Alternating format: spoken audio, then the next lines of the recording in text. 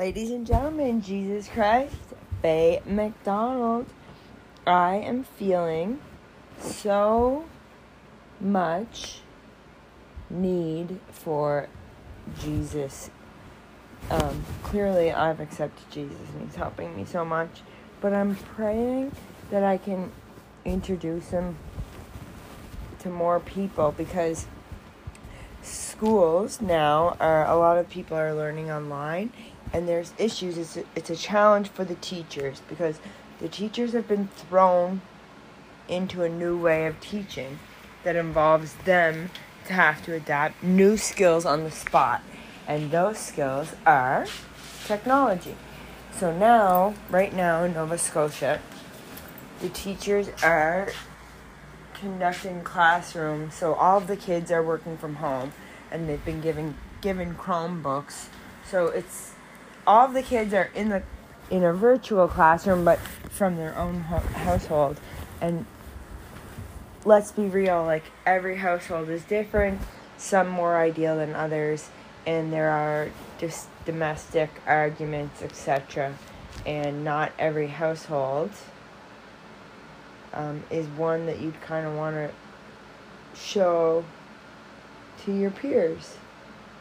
So there's this emotional aspect that's now in this virtual classroom that wasn't there before, and the parents are more involved because they're there in the home, and not to mention the teachers are having to learn the technology as well as the parents to even accommodate this situation as a whole, because in the past, paper and pencil, and that was how schoolwork was done. But now with the virtual and computer component, not all of the parents are up to date on that type of skills, so it's all on the spot.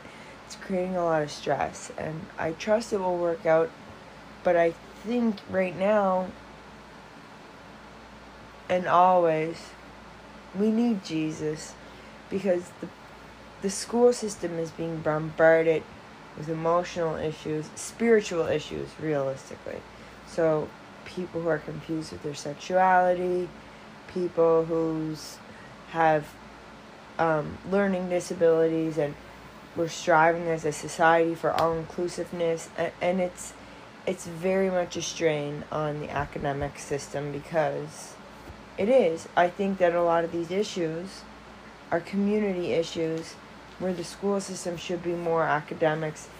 I understand it's an excellent opportunity where the kids are to address those social norms, but it's too much, in my opinion, weight on the teachers, and there should be some other community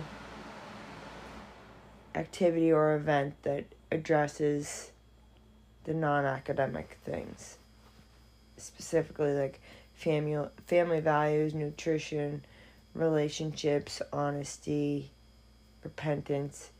What do I think? I think Jesus. I think the world needs more Jesus. So I'm thankful I had Jesus, and I'm like, whatever I can do, I'm gonna try.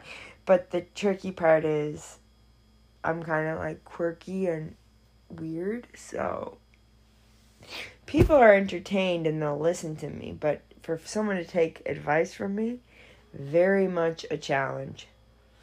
Very much a challenge, because I'm a bit of a comedian, I think.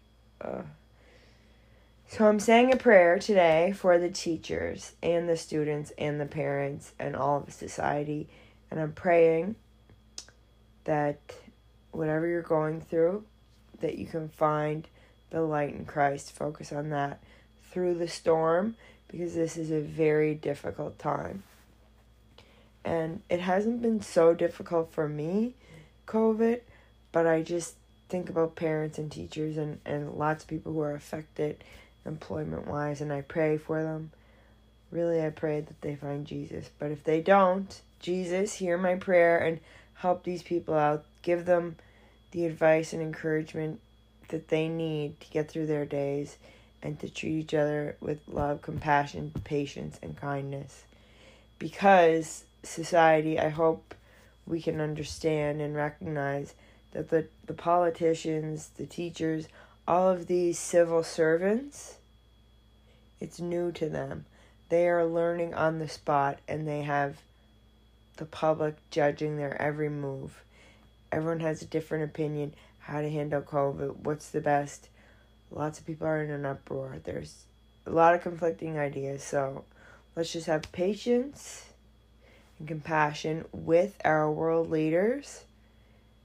And if they're making decisions you don't agree on, kind of be patient. Have understanding and passion that they are making these decisions on the spot based on what they know, and we don't know everything. Okay, people? No one here on earth knows everything. So, praise the Lord Jesus Christ. Thank you that I am alive and well. I'm having a beautiful day, and I'm just feeling very blessed to be alive. Thankful for my friends, and thank you. And we are back with a reading from the book of 2 Timothy, chapter 4, verse 1 onward.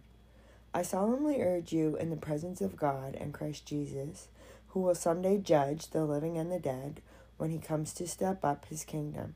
Preach the word of God. Be prepared, whether the time is favorable or not. Patiently correct, rebuke, and encourage your people with good teaching. For a time is coming when people will no longer listen to sound and wholesome teaching. They will follow their own desires and will look for teachers who will tell them whatever their itching ears want to hear.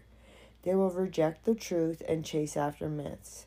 But you should keep a clear mind in every situation. Don't be afraid of suffering for the Lord. Work at telling others the good news and fully carry out the ministry God has given you. As for me, my life has already been poured out as an offering to God. The time of my death is near. I have fought the good fight. I have finished the race. I have remained faithful, and now the prize awaits me, the crown of righteousness, which the Lord, the righteous